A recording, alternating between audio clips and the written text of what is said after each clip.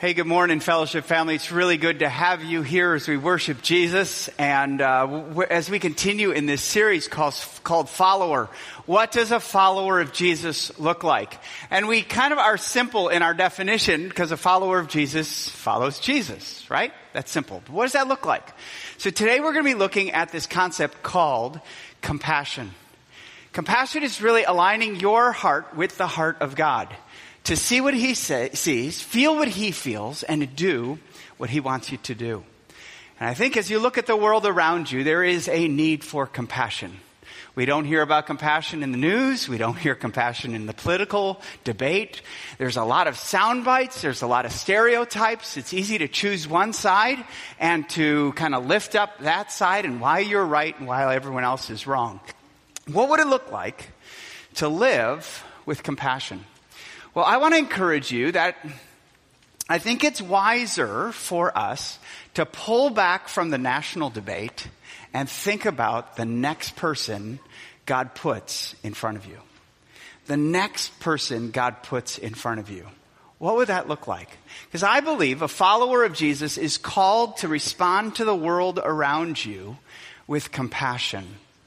To do this and to kind of make the point for the person right in front of you, let's go to the scriptures and let's look at Luke chapter 10, where Jesus had people in front of him. And we're going to see what he does with them, but it's also going to show us where he's pointing our eyes, our hearts, our hands to respond to the needs of people already in front of us. Compassion. Take a look with me to Luke chapter 10, beginning with verse 25. Luke chapter 10, beginning with verse 25. Here it is. And behold, a lawyer stood up to put him to the test, saying, "Teacher, what shall I do to inherit eternal life?" Jesus said to him, "Well, what is written in the law? How do you read it?" And he answered, "You shall love the Lord your God with all your heart, and with all your soul, and with all your strength, and with all your mind, and your neighbor as yourself." And he said to him, "You have answered correctly. Do this and you shall live." But he, the lawyer, desiring to justify himself, said to Jesus, "And who is my neighbor?" Jesus replied, "A man was going down from Jerusalem to Jericho, and he fell among robbers who stripped him and beat him and departed, leaving him half dead. Now by chance, a priest was going down that very road, and when he saw him, he passed by on the other side. So likewise, a Levite, when he came to the place and saw him, he passed by on the other side. But a Samaritan, as he journeyed, came to where he was, and when he saw him, he had compassion. He went to him, and he bound up his wounds, pouring on oil and wine. Then he set him on his own animal and brought him to an inn to take care of him. The next day he took out 2 denarii and gave them to the innkeeper, saying, "Take care of him. And whatever more you spend, I will repay you when I come back." Jesus asked then, "Which of these 3 do you think proved to be a neighbor to the man who fell among the robbers?" And the lawyer said, "The one who showed him mercy." And Jesus said to him, "You go and do likewise."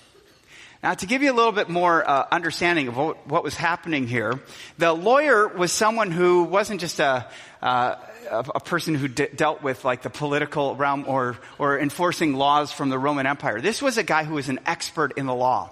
And so most likely when he came to Jesus, he had something like this on. This is called a phylactery. And it was to be worn on his forehead and on his forearm. And so he would have one of these.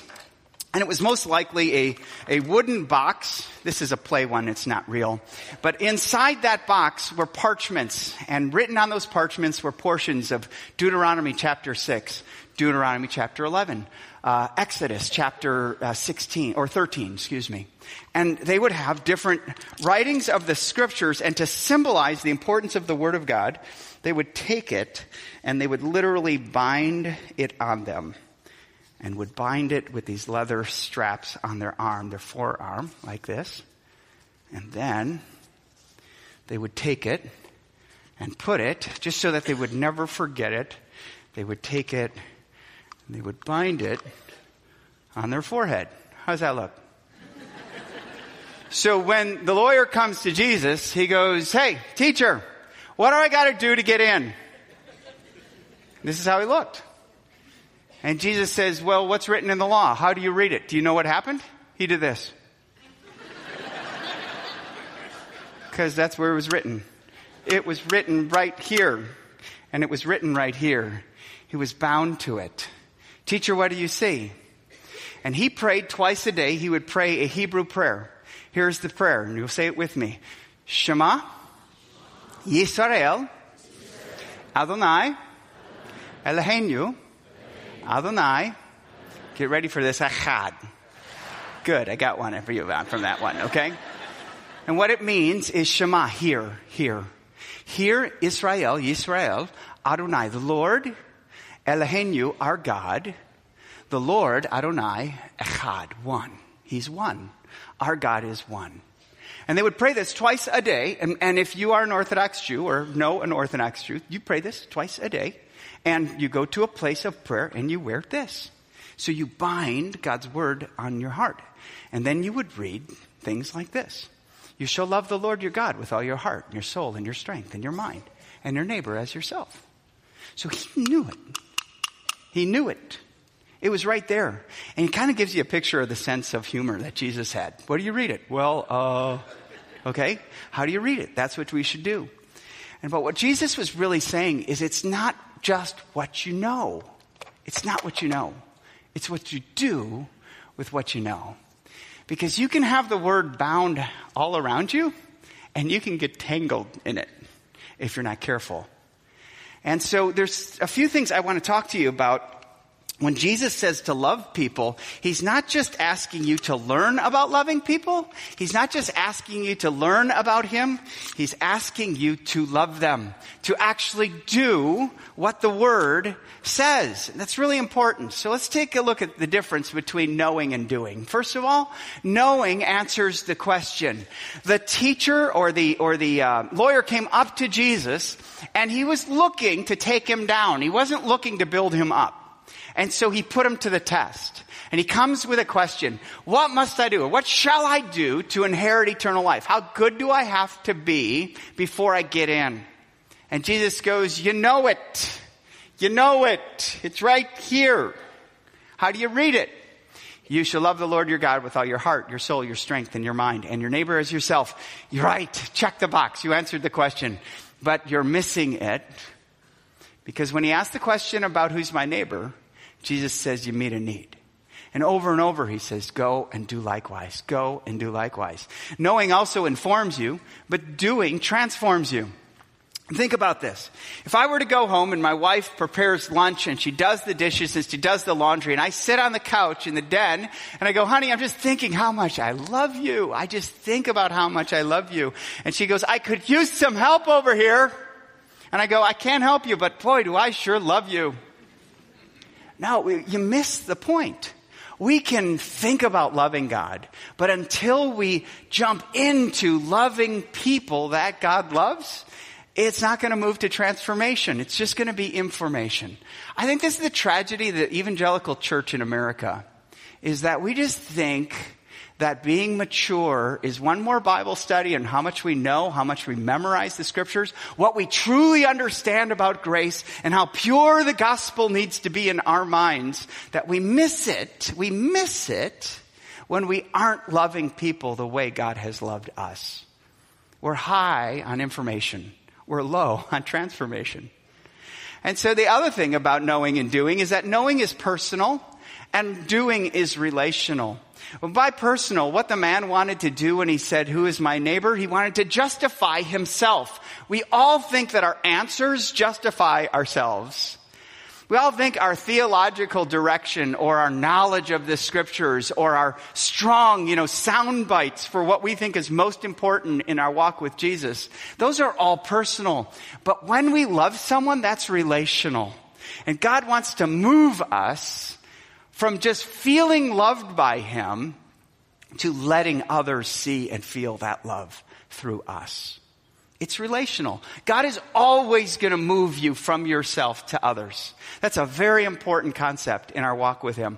Knowing also checks the box. Jesus said 2 times, you're correct, you're correct. You answered that question, and you answered that question. It was like he put the guy to the test. And the guy passed the test, but he failed the walk. Doing changes the heart. We're going to talk about the heart in just a little bit. But I just think that that's where when we love people who no one else is loving, when you love someone who's difficult to love, not the ones who are easy, those don't count. Well, they do. But I mean, it's just not as transformative as those who are difficult to love. And so what I'm trying to craft here is a definition of what's a mature follower of Jesus. And here's my definition as I read this parable and studied this week. According to Jesus, the mature believer is someone who loves easily. Loves easily. Think about that. That's the person who forgives you first, not last. The first person who doesn't vent on Facebook, wait for you to come crawling, asking for forgiveness, or humiliates you is a person who, even before they talk to you, they've set you free from their revenge. They've set you free from being critical. They've set you free from being cynical in your church or in your ministry. These are people who come and love you. And that's what you remember about people. Boy, when I did them wrong, they loved me anyway. When I didn't deserve it, they gave me grace. Those are the transforming people. Those are the relationships in our lives that really make a difference. And those are, just to be quite honest, those are the people who reflect most the love that Jesus gives us. So who's my neighbor? Who's your neighbor that Jesus is asking you to love? Well, it's the very same neighbor who fell among robbers and basically was stripped and beaten and left for dead. We can basically assume that Jesus is saying the people in front of you who have needs. Anyone in front of you is your neighbor. That's your neighbor. Look around you right now. Look to the person to the left and the right. Might even want to get just a neck stretch and look at the person behind you, okay? That's your neighbor. And you know what? We all look pretty good today. God bless you. You look so good. That's my Irish Christmas celebration happening right there. But I mean, God has brought in, and we can make things look pretty good, like we've got things together. But we all have needs. We all have needs. And a neighbor is someone who has a need that God has placed in front of you. Do you realize this is not by chance? This is part of God's plan. And it excites me to think, if we all caught on to the vision of people who loved people in front of us easily, if we were really mature believers and we loved people easily, Shawnee County would be a different place. Shawnee County has a 14% poverty rate. 14%. With all the people that God is going to entrust in this room 4 times throughout this weekend, it excites me to think if we could get a glimpse of what Jesus is talking about here, and we moved from knowing to doing. I mean, if we just applied what we know, 10% of what we know about the love of God in our lives, 10%. I mean, it's not even passing the test, but it's 10%. We could make a significant, meaningful difference in this county for the glory of Jesus, and heaven would smile and earth rejoice because the love of God is winning in the city. That really excites me about this. And so that neighbor is anyone. And you know what? The neighbor we help is never going to be able to pay us back. And they're probably people other people have passed by. But they're our neighbor. And they're the people God has placed right in front of us. So let's talk about this because this is important. What keeps us away and what draws us near to the neighbor that God has placed right in front of us? Well, let's take a look at the parable because Jesus kind of reveals some of the issues going on with 2 of the 3 people who saw this man, same person, in need, right in front of 3 people. 2 responded poorly, 1 responded well. Look at the first thing. The first thing that keeps us away from our neighbors are self-righteous eyes. How do you view people who are already in front of you? Do you know I hear that criticism all the time? And I hear from Christians. I don't like Topeka. I don't like the people here. What does God think about that? How does God view people already in front of you? What do his eyes see? He probably sees in you an angle of arrogance, an angle of self-righteousness. I'm better than Topeka. I believe I should be in Kansas City or Dallas because that's the person I'm sorry. I'm sorry to belittle that, but that can be the temptation. We might not think Topeka's hip, but it's the people that we can help here. It's the people God has placed in front of us. And God has us here. It's not by chance. It's not by mistake. You are here. And God has placed, don't miss the opportunity. Because here's the deal. Whenever I view myself higher than everyone around me, I will view everyone lower than me. Whatever I view in theology, if I think I have the purest theology and the gospel is glorified in my life, and I don't think someone preaches like me, I will look down on them every time. If I think that I'm more righteous than most people, I will look down on most people. If I think I'm a better father than most fathers, I will look down on every father because I'm better. I'm better. When you pass by someone in need, you go, whew, glad that's not me. That's self-righteous eyes. That's self-righteous eyes. Because it doesn't put you into their story. It keeps you away. As long as you view yourself higher than everyone else, you will look down on everyone else. We can't afford that. Because here's the deal. Out of anyone in creation and in the universe who could look down on you, Jesus stepped down into our reality. He took on flesh. And he lived a perfect life. See, a follower of Jesus cannot have self-righteous eyes. You just can't. Because it doesn't reflect the person who loved you and gave himself for you. And if you're here and you're a follower of Jesus, this is why this is so important. Because the way you look on others will reflect the one who's looked upon you. And we, as a follower of Jesus, we believe it's not that our works are good enough to get us in. It's not because I'm a better person than most of the people out there. It's because I'm a sinner and I actually deserve hell and damnation. But Jesus saw me. He took compassion on me and he lived perfectly for me. He died on a cross for me and he rose again the third day. And that same Jesus gives me life in his name. If I trust in his work for me, he saves me. It's his work, not my own. And that humbles me and that causes me to look at everyone else as people just like me in need of being saved, in need of life, in need of love of Jesus in our lives. We have no right to have self-righteous eyes. Another thing, and by the way, if you take a look at that passage, just take a look at it if it's in front of you right now. Jesus causes eyes, he kind of points out the eyes to show a heart problem. But the priest was going from Jerusalem to Jericho. What's important about Jerusalem? Jerusalem was where the temple was. Jerusalem was where a priest was employed. It's where he was serving. He was right at the center of worship. He was right at the center of reading the word. He was right at the center of forgiving people for their sins. He was right in the center of the activity and the worship of God. And yet he leaves and he sees and nothing happens. So he flees. He passed by on the other side. That's a great line. It even rhymes. He passed by on the other side because his eyes kept it as facts, as problems, as issues, not as a heart issue.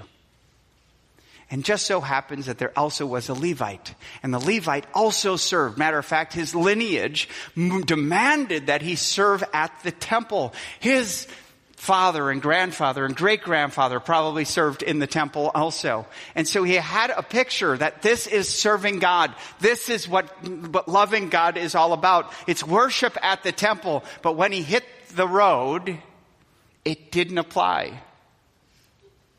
Can I get in your grill? Does this really apply? Because what happens in here, I love it. And I look forward to what happens in here every week. But it's got to move beyond here so when you hit the road, you don't pass by on the other side. See, I went to Israel this past year and I saw an ancient road that was traveled on. It wasn't a 12-lane highway. Okay? It didn't have a median in between. It was probably about 4 feet wide. And so to pass by a man that was half dead, both the priest and the Levite had to do this. They didn't want to step in it. Their eyes prevented them from interacting with the heart. What do you see when you see the world? Man, I've heard a lot of things. That's the problem with our world today. Or a person of a different race. They're just taking control here. We say those things, and we say those with self-righteous eyes, and they keep us away from the heart. And we can look at all the statistics and we can impress people by how much we know about poverty or how much we know about societal issues. But the reality comes down, we have to humble our eyes to see and to ask God to show us things he sees, realities. Don't ever be afraid of reality, even though how broken they are. Ask for God to show you what he sees. Secondly, self-protected hearts. We see it with the first two again. Because their eyes saw what they saw, and they didn't want to be unclean with someone who was half dead. They didn't want to get involved with someone who had needs. They passed by on the other side. What your eyes see will always direct your heart. Because why? You got to live with yourself. And so you build a case real quickly where your heart's not involved and you move to facts and figures so you don't have to get into emotions. You're afraid to feel the brokenness of the needs of this world. And I'll be honest, they are overwhelming and they are messy. And they aren't always fun and they're costly.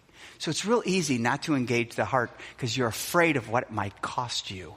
Time, energy, finances.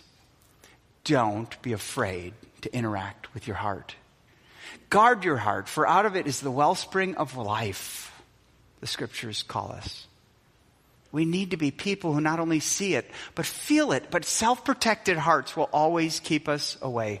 Beware of sound bites in your life that protect your heart from feeling the love of God for people. And then self-preserved hands. They do nothing. The priest and the Levite stop. They see it and they pass by on the other side. Nothing. Nothing results. No change. See, they had the word of God in here. They didn't have it in here. And they didn't have it in here. So, if these things keep us away, self-righteous eyes, self-protected hearts, self-preserved hands, if these keep us away, what brings us in? Well, before I answer that question, let me just share who stopped. Jesus said, but a Samaritan. Those are significant two words, but, which means they were different. He was different, a Samaritan. Who was a Samaritan? It was someone who kind of had the lineage of the Jewish background in their lives, but they had kind of corrupted it with worshiping other gods in the area. So they kind of picked and choose which god they were going to serve, and they kept Judaism with it. And it offended the typical Jew, especially the leadership. They would go, what in the world? They're not a true believer. They're not really the people of Israel. And so they hated Samaritans. It's one of the things earlier in Jesus' ministry when he came across a Samaritan woman and he talked to her. That was a major event because Jews hated Samaritans. Matter of fact, when traveling through Samaria, a Jew would go around. They would walk twice the distance so they wouldn't step foot on Samaritan soil. So much they hated them. So it would be like Jesus telling the story here in 2017. He goes, Joe Hishman just preached a sermon and he drove to 10th and Wanamaker and someone was stranded with 4 flat tires and he passed by on the other side and got on and went home. And then David Hinkle, after serving the Lord on a Sunday, he passed by on the other side too. But a Mormon stopped and helped him and got a tune-up for the car, put on 4 new tires. Matter of fact, he fixed the engine and transmission. Now, which of these proved to be a neighbor? See, the people were going, wow, that's the problem with our religious leadership. It's all about them. I understand the priest and the Levite. Make it one of us then. True Jews, true believers that responded. And Jesus goes, but a Samaritan. Everyone goes, man, come on. Because we don't think we're as bad as we think. We don't think we're self-obsessed as Jesus sees the heart. So what draws us near? Let's take a look at what draws us near, because the same thing that draws us near keeps us away. Now, we got to have eyes to see needs. And that's where you see the Samaritan. He sees the need as he's traveling from point A to point B, as he journeys. There's the second thing, to see the needs. Do you ever pray, God, today, would you open my eyes to the needs of people you put in front of me? That's a scary prayer, because it might just cost you time and energy. It might just cost you money. I don't know, those things, it'll show you how much of a God those things are to you by how threatened you feel by offering those to God. God, help me see what you see today in people you place in front of me. Secondly, hearts to feel their pain. This has made the Samaritan a different person, because he not only saw it, it shows this response. And when he saw him, it says, he had compassion. If you have your Bibles open, circle that word compassion, because that was the difference. His eyes, when they refused to make a judgment, and they had compassion, when the eyes mixed with the heart, there was compassion. And that's the tipping point. That's the tipping point. It's what God does in your heart that actually moves your hands. And that's why we must guard the heart. God, we need to pray, work in my heart today, so that when I see a need, you will move me to compassion. That's a scary prayer also, because God might just move you. And some of us don't like to lose control of our emotions. Some of us don't like to be emotional. I don't. I don't like to cry. I don't. I don't like to be broken. I'd like to keep my life positive, cheerful, on the up and up. But how will those broken by sin, broken by life, exploited by others, how will they see the love of God if we don't love them? Because they aren't reading their Bible. They're looking for help. That's where the gospel, the good actions of the gospel balance the good news of the gospel. And that's why we meet needs in our community as we share the good news with them. Hearts, we've got to have hearts that feel their pain. So I remember several years ago, I got a call from Brett Durbin, who was at that time just started Trash Mountain Project, and they do ministry to people who live on trash dumps. And they provide education and food for children, and just build up and pull people off of the trash dump and equip them for a life that's independent and centered on Christ. And he said, you need to go and see what I saw. I go, I don't think I need to. He goes, you need to. So I got my passport updated, and right after Father's Day, after I celebrated Father's Day lunch with my family, I hopped on a plane and we flew that next Monday morning into the Dominican Republic. And he took me to this trash dump, and it had just poured rain. So everything was mud. The pickup truck we were in got stuck on the way there. And so I'm pushing, you know what happens to you when you push a pickup truck that's spinning tires? Okay, so here down was mud. And it dried. So I was kind of walking like this. And he says, I want you to see some of these homes. So I walked into the first house. It was a 15 by 15 home. At the doorway was this little boy, and he was malnourished. He was completely naked and had the distended stomach. And he was sitting there like this, smiling at me. And when I saw him, God broke my heart. He broke my heart because I had just had dinner with my 3 boys at a table that had plenty of food the night before. And here I am, within 48 hours of that lunch, here I am seeing poverty, seeing need. And I walked into their house, and they were so gracious. And I said, where do you sleep? How many live here? 5 people live there. Where do you guys sleep? Aquí, right there on this mattress that they had pulled off of the dump and then put this foam topper that they found somewhere on that queen-size bed, and they had 5 people sleeping on that bed. And as I looked on that bed, it was just swarming with flies. There wasn't a screen on the windows, and a mud floor. It had just rained, and a stream was running right through the house, in the front door, out the back door. And I was just thinking, and they live like this. And then as I saw that, I saw what Trash Mountain Project was doing, and God broke my heart. And I just said, we've got to go. And I thought, I got to get as many people here to see what I see and feel what I feel so we can be a part of this solution. And how many of you have gone to Dominican Republic and been a part of that? And you've seen that. And it's grown over the years. We've had over 100 fellowship FBCers go there and serve in that community. My son James went there his sophomore year of high school, and he came back and said, I want to be in medical care. I want to do that because I want to help people like this. That God moves his whole purpose to it. But it started with me going and me watching and God moving my heart and using whatever influence I had to let people see what I see and feel what I feel. It changes things when we have hearts to feel pain, because that moves hands to serve a response. What does the Samaritan do? He comes near. Everyone else passed by on the other side. He comes near. He looks. There it is. There's a first aid kit. It's called oil and wine. And he took care of him, bound up the wounds. He put him on the animal, present day, put him in his car. You know the car you just waxed? The leather seats you just conditioned yesterday? Okay, that's the car God wants you to use for help. That's the car.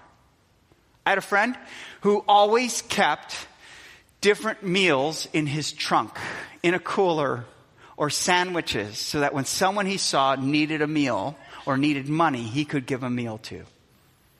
And he just said, my trunk's ready. It's ready. My hands are ready to serve in whatever way. This Samaritan put him on his animal, took him to an inn, and paid, ready for this, here, right, 2017, his medical expenses. Here it is. I'll put it up. I'll take care of them. You know those things that have no end and no elevation to the cost of medical care these days? He made sure he got it, and he said, if you spend more, I'll repay you. It was sacrificial. The guy could never pay him back. But in doing so, guess what he showed? You have a God who loves you, who's going to take care of you. And he's using me to do it. Folks, we have hands that serve a response. So the same things that keep us away, what we see, how we feel, and how we respond, the same things can draw us near. When we see like God sees, and we take on the feeling of what God feels, and we love them and serve them the way Jesus loves and serves us, guess what happens? Jesus becomes greater. Love grows deeper. And you learn how to love deeper. No doubt about it. This changes us. This transforms us. So what could this look like if we responded to this? Well, I don't know what it's going to look like in your life. But I can tell you, I got a story. Because earlier in September, Rob and Renee Hunt, I don't know if you know Rob Hunt, but he serves as a mentor in the Highcrest community. And he mentors a family in poverty and encourages them and just comes alongside of them. They were vacationing. On the island of St. Thomas in the Caribbean. And as they were there, they had met up with an old friend who worked on this property on St. Thomas. And her name was Quincia. And Quincia was 7.5 months pregnant. And she had a little daughter with her. And they started hearing reports while they were vacationing about a hurricane, Hurricane Irma, that was building and increasing in force to a Category 5. You may have seen satellite photos of this hurricane. But that's the whole island of Cuba that you kind of see in an outline, and that's the tip of Florida. This is how massive that Category 5 hurricane was that hit. Now, I understand it. We can't see it. We live in Kansas. It's hurricane proof, right? and tsunami proof. We're equidistant from all coasts. If one hits us, everyone's gone, right? But they were very aware because they were there and they could see it. And since they knew someone, they could feel it. So they hop on a plane 4 days before Hurricane Irma hit St. Thomas. Still before that, they were unsure where it was tracking. They get home and they follow the news reports. And immediately Rob starts to plan. I get a call on Saturday afternoon or Saturday morning. He goes, Joe, I need a twin-size bed. You got one? I said, yes, you can have mine. He goes, but what's going on? He goes, well, I got a lady that we met while we were vacationing in St. Thomas, and she's 7.5 months pregnant. I know when this hurricane hits, she's not going to have good medical care. So I'm bringing her back here to the States. I go, really? Nothing's flying out of St. Thomas right now. Nothing's flying. How are you going to do that? He goes, I'm going to charter a plane for her. I'm going to get her on a rescue plane, and I'm going to bring her daughter here, and I need the twin-size bed for her daughter. So I'll bring it. So he starts planning. The hurricane, after it hits, nothing's happening. I get a text on Sunday morning. This is happening, what he texts me. Quincia and Quinciana are on a rescue plane. They're flying to Puerto Rico. As you know, Puerto Rico was just hit by the same hurricane. Everything was knocked out. They had to stay there 4 days, and he got another plane to fly her to the United States. And then from Florida into Kansas City, he picked her up. They are now here, and she will have her baby here in Kansas, and he is covering their costs. Just this past week, my wife went with their small group, because they're in a small group, and they threw a baby shower for Quincia, for this little baby that's coming into the world at any time. I don't know what God is going to do with you. This is overwhelming to me. I don't know that I could afford a flight for someone. I don't know I could afford a trip to St. Thomas. But I do know that God's going to put someone in front of me. And I don't want you to think about the final solution. I want you to think about the first solution. What can you do? It might mean a meal. It might mean a sandwich. It might mean an electric bill. Do you realize there's people in the Highcrest community that have a hose going from one house to the other because water is turned off and there's children in that home? I don't know what God or who God is going to put in front of you, but are you willing to be a neighbor? Are you willing to have your eyes, your heart, and your hands respond like Jesus would? So, here's what I'd like to do. I'd like to pray a prayer committing your eyes and your heart and your hands to the Lord. I'm asking you to get in a posture of prayer right now. Just bow your heads and put your hands right now. Put your hands on your eyes. Just cover your eyes for a moment. Let's pray. Heavenly Father, these are our eyes. Help us and direct them to see what you see in this world. Move our eyes to people and places of need. And keep our eyes from being self-righteous, arrogant, prideful. Humble our eyes to see who you want us to see. Now take one hand and put it on your heart. Can you feel it beating? Yeah, Heavenly Father, this is our heart. You have given us a heart for you. And so we thank you that you have taught our heart. You have inspired our hearts. Now, Lord, move our hearts towards compassion so that when we see what you see, we would interact. Help us not to be afraid of the emotional response that we see of needs. Guard our hearts from being overwhelmed and guide our hearts to doing the first thing, to thinking of the first thing. And now your hands. Would you just lift your hands to the Lord? Lord, these are our hands. You've given us skill, ability, resources, time, energy. We lift up our hands. May they be used for you, for your work, for your purposes, that they would bring glory to you. Keep them open and available for your work. Now you can move your hands down. Heavenly Father, I pray for everyone here. You know them. You love them. You came and lived and died and rose again for each one. May we be people who love you and love others the way you love us. It's in Jesus' name and for his glory that I pray. Amen.